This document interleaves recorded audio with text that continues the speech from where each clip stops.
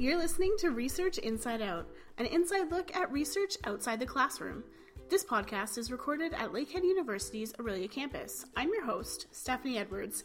Today I'm talking with Dr. Florin Pandea from the Departments of Sustainability Sciences and Geography of the Environment. Florin's interested in climate change in Arctic and northern areas. He's a paleogeographer, a geoscientist, a historical ecologist, and many, many other things. His research focuses on human dimensions of climate change, as well as the environmental change in northern prehistory. Keep listening to find out about Florin's discoveries in both Canada and the Russian Arctic, and why he says being a climate change skeptic is actually a good thing. Hello, and welcome to today's episode. I'm here today with Florin Pandea from the Departments of Sustainability Sciences and Geography of the Environment. Thank you for joining me today. Thank you, Stephanie. You're welcome. Now, before we start, could you just maybe go over your research in broad terms, just so our audience knows what it is you do? So I'm a bit of a jack of all trades in terms of geosciences. Where I come from a double background. One, it's sort of more geology based, and the other is more of a historical ecology based. So I guess I'm where my research and my interests are the human dimensions of climate change and environmental change in general, and Earth's surface processes and landforms. So I'm interested basically in the landscape from its dynamic or a long-term dynamic perspective. Many, landscape ecologists, for instance, they look at, short-term changes to the landscape and, the systemic changes that happen there and all the drivers and the movers and the shakers of that. I am a long-term. I usually work at centennial to millennial scale, and I go far back in time by way of reconstructing these changes with the help of usually teeny tiny creatures that we usually refer to them in a general sense as microfossils. I am specializing within this, human dimensions of climate change. I'm specializing into, I think, if I were to say what I do, would be to look for models of sustainability in prehistory. My work looks on environmental change in Nordic prehistory. I have a circumboreal interest with my main regional foci to northern Canada and the Russian Arctic. To some extent also northern Europe, mostly Finland. So that's where I work, and that's where I draw my models, which are usually from, a hunter-gatherer perspective with a prehistoric time frame ranging from 10,000 years to possibly, less than 1,000 years. So you mentioned that you work in climates that are a bit on the colder side instead of sort of going more... I know you've mentioned this to us before, that most people go to the tropics, but you decided to go the opposite direction. What kind of inspired you to go that way and to work there instead? I think the North has this outrageous beauty. And I think it comes from the fact that there is nothing lavish in the North because all resources are so limited and the bounty time is so short that adaptations to all life focus around maximizing the intake of resources in the shortest amount of time, and that kind of creates this enormously beautiful space. That's on the romantic side of things, I guess, but mostly because the north and the south, but I don't work in the southern hemisphere, so circumboreal area is the most dynamic from an environmental change point of view, and I think you've heard a lot of people even on TV and in the media saying that the Arctic is the most affected region of the world from the climate change discourse. And it is true. The reason it is so affected is because the Arctic is really not a lot of land. It's an ocean, right?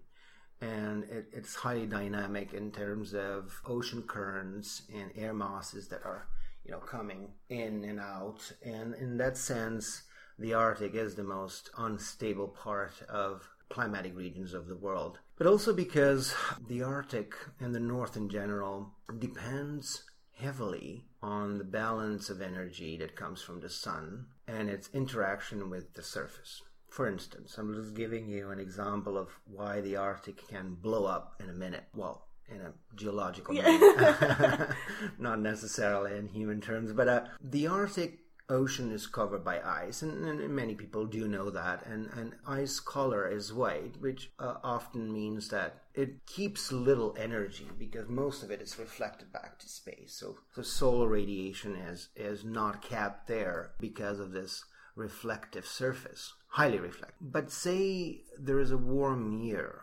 and the Arctic ice come August and September breaks up and virtually disappears, and in some years we've had historical lows of ice cover and the Arctic. What does that mean? It means that the formerly white surface is now replaced with a dark blue surface, which is highly absorbent in terms of heat. So climate change in the way of heating would cause the Arctic to lose ice, and the Arctic with little ice or no ice, it's actually getting even hotter by the fact that the formerly white surface is now replaced with a blue surface. And then we call polar amplification. It amplifies the effect, which is a positive feedback to climate. And that it turns into a domino effect throughout. And warm Arctic obviously means a lot of precipitation in the sense that there's more humidity in the atmosphere, but it also means that life forms that were formerly not suitable, they didn't find suitable conditions up north, they are now advancing north, and that changes the ecosystem, the Arctic ecosystem, and the North Boreal ecosystem for that matter too. So invasive species in the Canadian Arctic, we have a major problem that marine species that were kind of isolated and kept at bay of this, almost year-round ice cover on the Arctic Ocean are now advancing north, and that has a terrible impact into a very, very precise and limited food chain.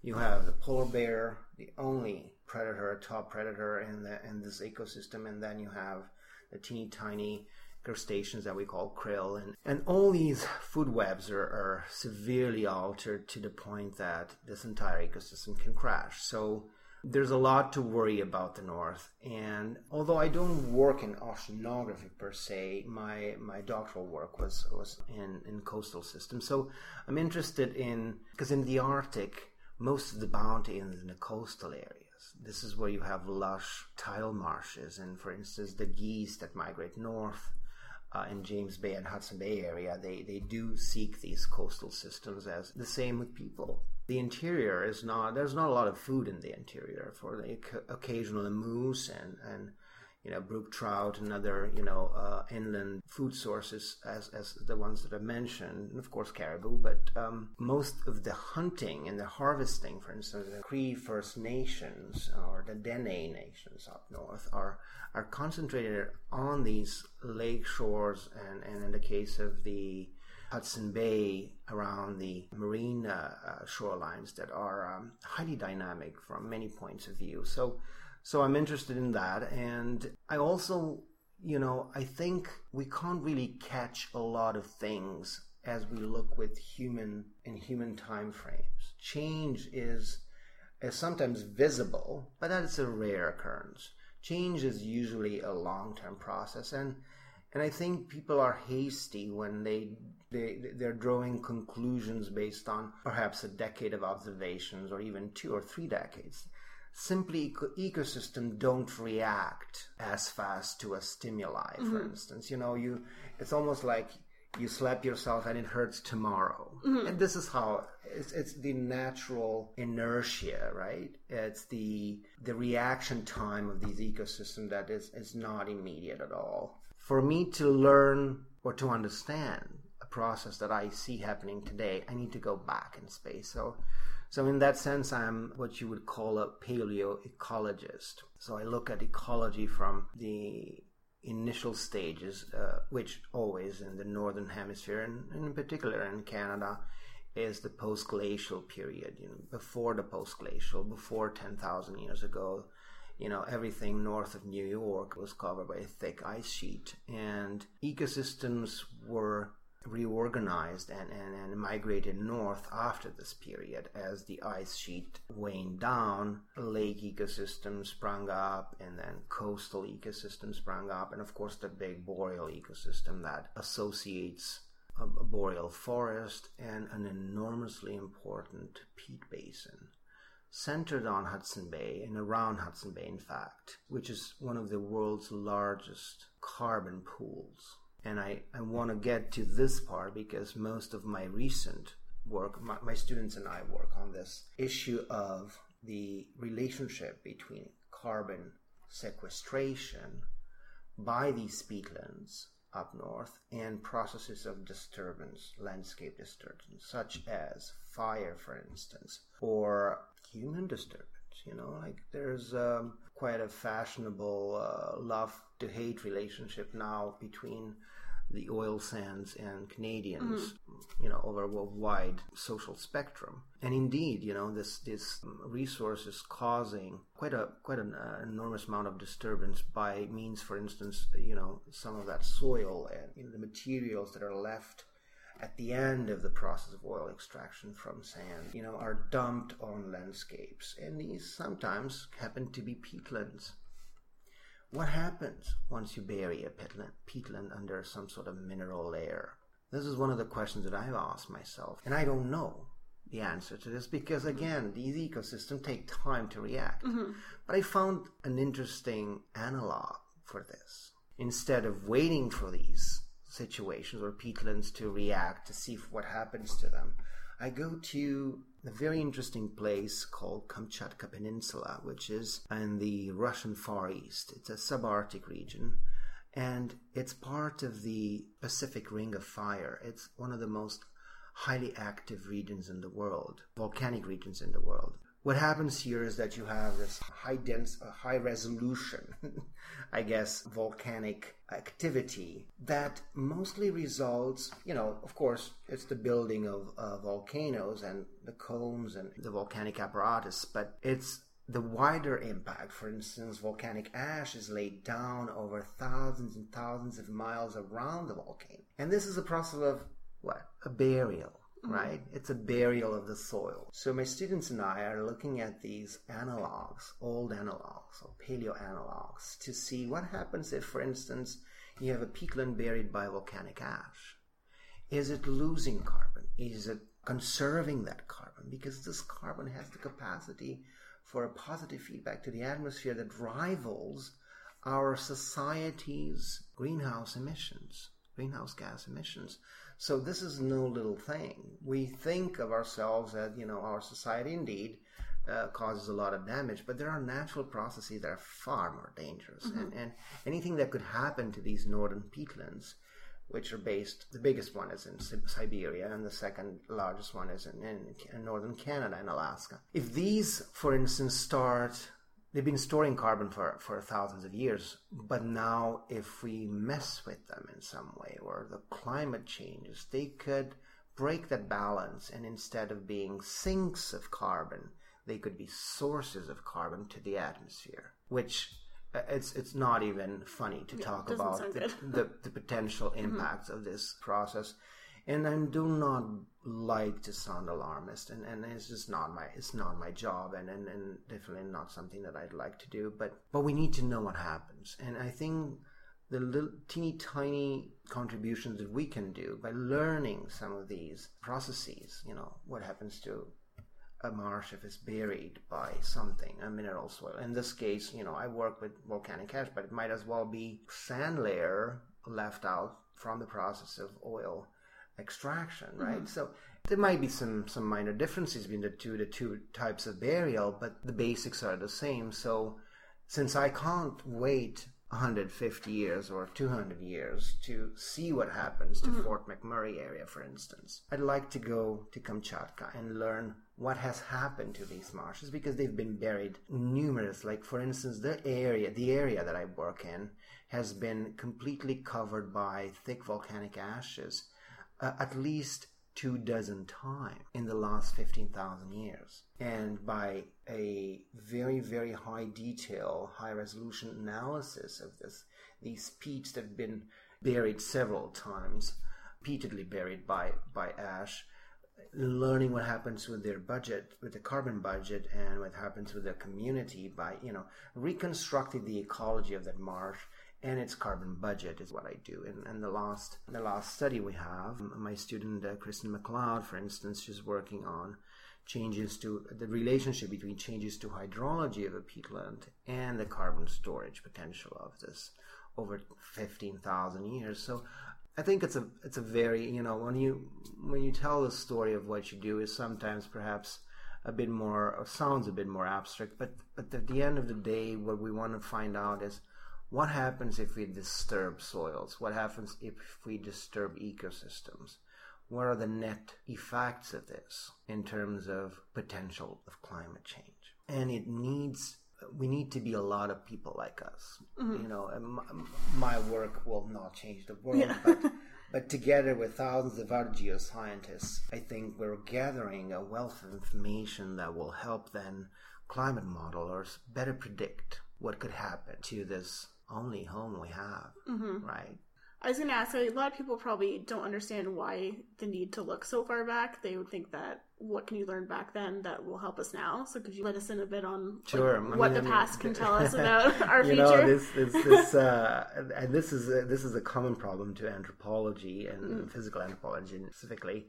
Archaeologists are in the same boat with us, paleo people. There've been a lot of work over the last century, much of it in terms of history and I think mostly the scientific community moved to more present day issues. We used to be more interested in the old days. Egyptology, for instance, was a science of the ancient Egypt, because there was a lot of beauty there and art and as such.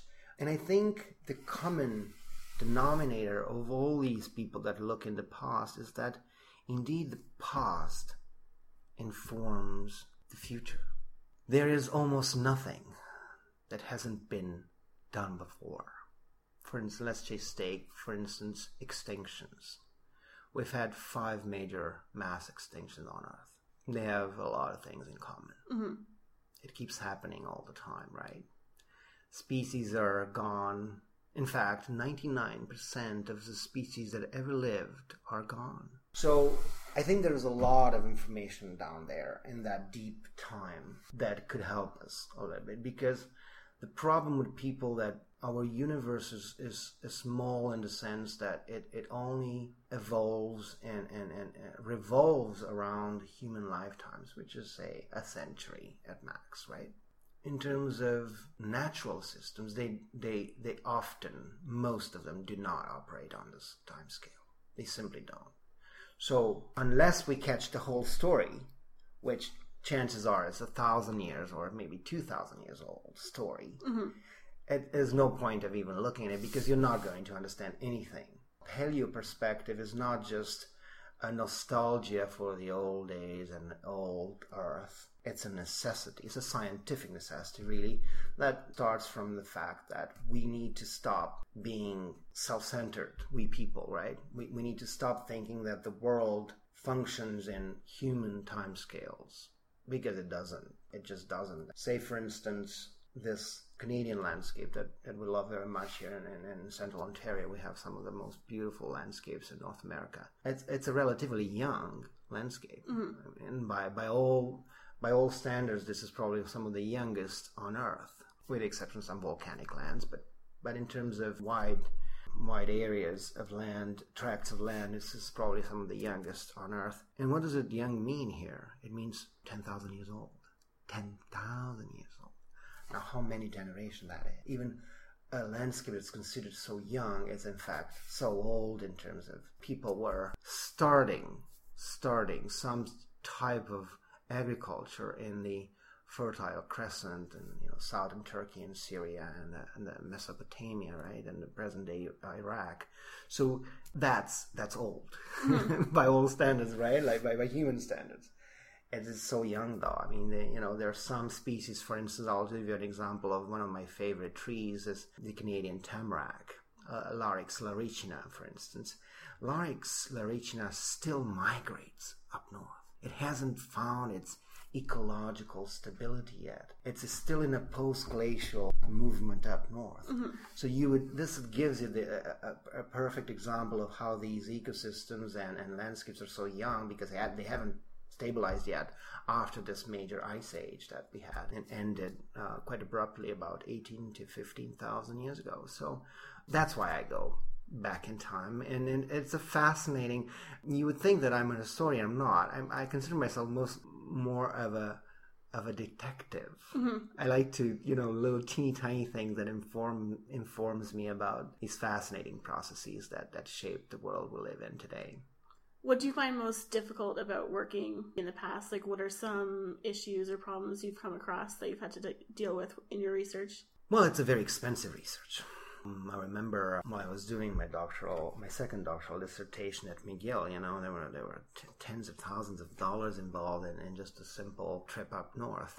It's the logistics of it is also quite difficult because they are luckily quite inaccessible areas of Canada and in general of the Northern Hemisphere. So challenges related to access to being able to do your work, and you're at the mercy of the weather. One day snows and the other day is 20 degrees out, and then you got to be prepared for that. And I think it's part of its charm, and it's part of why I love it, because it's hard. It's not a good place to be a grad student, for instance, because you never know if your thesis is going to work out or not. It all depends on a 1 or 2 field season that are extremely short. And if you don't get your things done, then your thesis is in jeopardy. So it's living on the edge a little bit. Now I'm much calmer, but even now, like last year, for instance, I've been to central Kamchatka in the Russian Far East, and things happen. I had a crippling accident really, and I fell from an outcrop. So it took a year out of my life, and then it's part of what we do, and I think we're aware of the risks, and no matter how careful you are, it's always around the corner. So that's the challenge. What is your process like when you go out to do field work, and what kind of time is put into it? Because I think a lot of people probably think you go out for a month and you get everything you need and you come back, but really it's a much longer process of collecting and testing. And I just my colleagues from Buffalo, from the State University of New York at Buffalo, we just published a very important paper, but just been accepted to a renowned journal, and it's work that started in 2010. That's 5 years in the making. So it takes a long time. It's doing the field work. It's just the beginning. Then processing all that sediment takes again an enormous amount of time and resources, of course.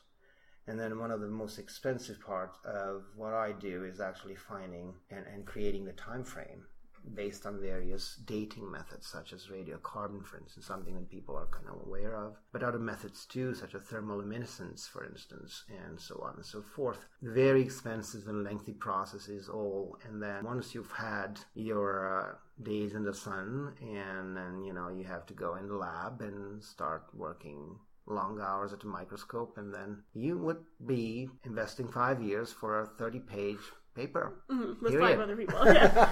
With maybe 12 other people, because it's a long and arduous process. And it's always for me, I have been fortunate enough to work in an almost perfect symbiosis with archaeologists, because I'm interested in a paleo perspective on the circumpolar north. We've helped each other understand a bunch of things, but also we help each other in the field. For instance, I cook for a whole team. This is something I do, and they expect me to cook well, and then they expect me to dig a trench, and then they expect me to take a core, and then I expect them to give me good materials to shape my narrative into a human environmental dialogue, right? Or human environment, dialogue. So I love my job so much. Do you have a favorite part of your job? I do love both teaching and research, but I will tell you what, if I can't take some of these stories into the classroom, I think I fail. I feel that I'm a failure in a way, because all that wealth of information is only as good as the process of keeping it alive.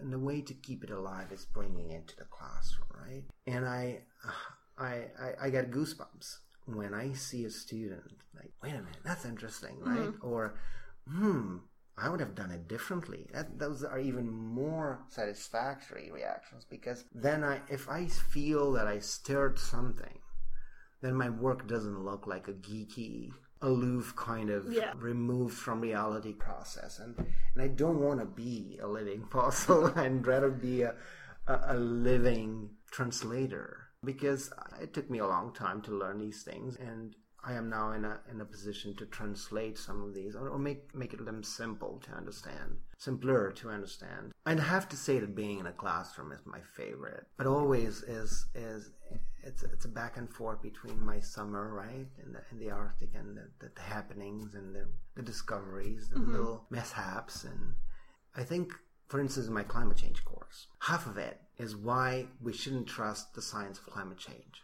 I'm all about the error bars, right? Why do we, what do these errors mean? Can we even trust the technology we have, the methodology we have? So I try to tell my students that our data and our information and our wisdom is only as good as the data we produce. And if the data we produce is not good enough, then of course, there are going to be a lot of climate skeptics, right? Mm-hmm. So, but that doesn't mean that what we have now is not extremely important, and the efforts that are made and the monies that are poured into this geoscientific research in the north, for instance, it's not worth it. If something will help us and warn us before things happen, it's going to be the geoscience of northern hemisphere. All right. So to wrap up the podcast, if you had to explain your research in just 5 words, what 5 words would you use? Well, one would have to be north and nordicity. I love the concept of nordicity. Perhaps that would define me and the things that I like about the world most. Second would be microscale, or rather the dialogue between microscale and macroscale. I look into teeny tiny microscopic organisms to inform me about these long-term big processes, and I like that shift from the small to the big. And I guess that's 3 words, so I need a couple of them. I like how the past informs the present and definitely can predict the future. So past would be my 4th keyword. The 5th, I'd have to say, and perhaps it's a bit surprising, humility. I try to keep my head straight when I own this information or I produce this information. I need to treat it with respect and warn about its limits. And that has to be characterized as some sort of scientific humility. Don't overplay things. They don't. It doesn't work. And it doesn't serve anybody. Mm-hmm. So I try to be very careful about what I say. Great. Well, thank you again for joining me today. Stephanie, it was wonderful talking to you. Thanks so much. Thanks you too. So much. Thanks for listening to Research Inside Out. Make sure to hit that subscribe button so you never miss another podcast. You should also follow us on Instagram and Twitter at Lakehead Aurelia to stay up to date with all things Lakehead and to continue getting an inside look into the day-to-day happenings of our campus.